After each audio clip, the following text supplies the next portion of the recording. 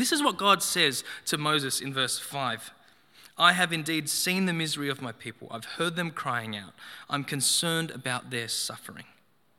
So I've come down to rescue them from the hand of the Egyptians and to bring them out of that land into a good and spacious land, a land flowing with milk and honey.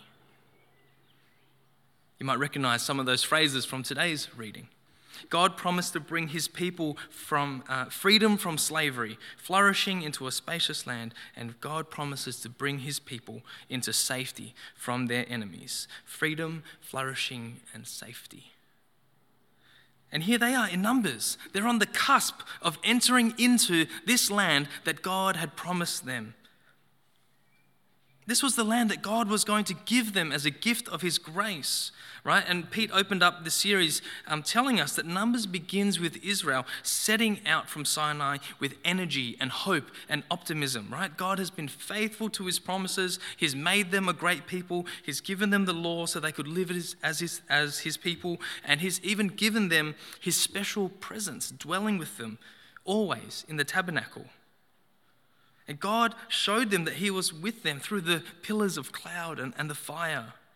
And in response to God's sovereign grace and his promises, their right response was to trust him and obey his commands along the way. So verse 1, chapter 13, this is exactly what Moses does.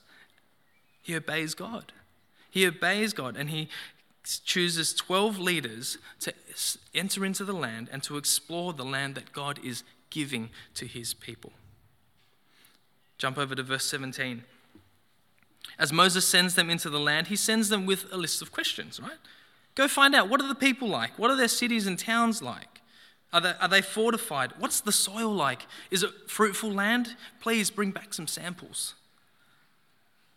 In verse 27, the 12 men come back with rave reviews about the land and its crops. It does flow with milk and honey, just like God said. And here's the fruit to prove it, right? And they point to this giant cluster of grapes that had to be carried between two men on a pole because the cluster was so big. It's one of Pete's obsessions as a child in Sunday school was just how big these grapes were. Right? We were talking about it earlier this week. See, for us to take hold of the promised land and to enter into this promised land that God promises his people, we've got to know what it looks like. If I can circle back to where I started, you and I all have an image of the way we think things should be. And I want to invite us this afternoon just to reflect on whether or not it's the same place that God is bringing his people into. Is the destination that your life is pointing toward shaped more by cultural values, family history, or personal desires? Or is it shaped by the story of Scripture? I wonder if our vision only includes room for us and our own, or does our vision for the world that God is bringing about cosmic in its scope? I think our perspective on life can become so narrowed and inward-looking because of the up and down nature of everyday life. That's why it's so important in the Christian life to recenter our gaze on what the Bible says is our true and our promised hope. Did you know that contrary to popular opinion, the Bible doesn't end with all of us sitting on clouds with glowing halos above our heads, playing harps and singing songs? But the Bible doesn't end either with us becoming absorbed into some disembodied communal mass of non-attached bliss either. God's promise for his people, Israel, was to bring them into a place of freedom and flourishing and safety. And the ultimate vision of the promised land culminates in a new heavens and a new earth in Revelation 21 and 22. It's a place free from strife and sickness and death. It's a place free of sadness and grief and pain. It's the reality that comes when Jesus returns and God lives face to face with his people, at peace with his people, where his people are at peace with one another and at peace with creation. All are flourishing together. And the Christian hope is a reality that is embodied. Real people real bodies, real lives, real relationships, all safely held under the good rule of God, our King. And for those who trust in Jesus, that's where it's all heading. But as quickly as the spies give their rave reviews about the land and its crops, the tone changes and pessimism starts to set in. Verse 28. After talking about the land and the crops, they say, but the people who live there, they're powerful. Their cities are fortified and very large. We even saw the descendants of Anak there. You're reading this wondering, who are the descendants of Anak?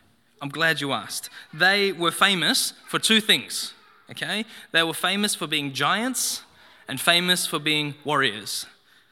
Some ancient sources tell us that they were over 9 feet tall. I would tell you how tall that is, but I don't know what the conversion is. But think really big, right? David and Goliath big, scary.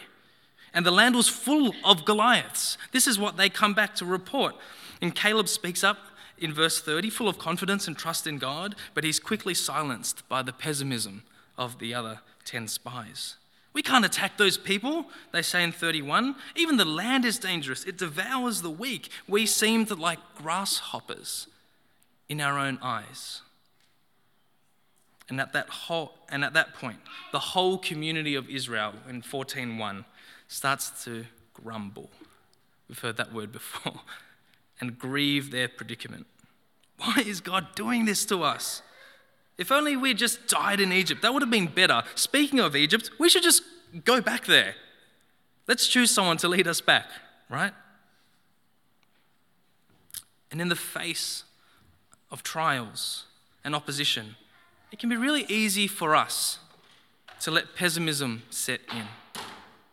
Because we live in an age of pessimism, right? What do you hear on the news? That we're in a cost of living crisis. We're in an ecological crisis. There's a housing affordability crisis. There's wars and geopolitical instability all over the world. It'd be easy to let pessimism settle in. You know, just this year, a bunch of researchers, social researchers from Melbourne Uni, studied and surveyed over 1,200 VCE students. And they asked them about their outlook on the future. You can probably guess where this is going, right? Less than half felt optimistic about Australia's future. And only 1 in 6 felt optimism about the future of the world. And this is how they conclude their study. They say this: it's clear that there is a widespread sense of hopelessness felt by young people when thinking about the fate of their generation worldwide. Sure, we all have ideals that we long for, an ideal world that we wish for. And for Christians, as I've just pointed out, that's absolutely true. But it can be hard for us to see things the way that they are and maintain our hope that anything good is going to come about. How does Israel respond here when those challenges are brought to the fore? What do they say? Well, things aren't going to get any better. Let's just go back to the old life, the oppressive systems that we know. At least then we know what we're in for. See, hope-filled perseverance can get overcome by pessimism. So what do we do with that as Christians? How can we overcome pessimism and live trusting in God's promises and obeying Him as He leads us on the way? I want to point to verse 7 in chapter 14. Caleb and Joshua speak up again in the presence of all of Israel. And this is what they say: the land that we pass through is exceedingly good.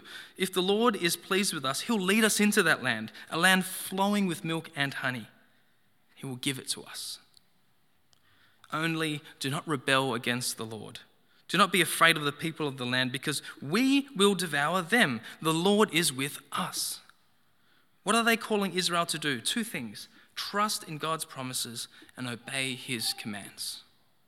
They're calling Israel to look back at the promises of God. Remember, he's fulfilled his promises. He's made us a great people. He's leading us into an exceedingly good land.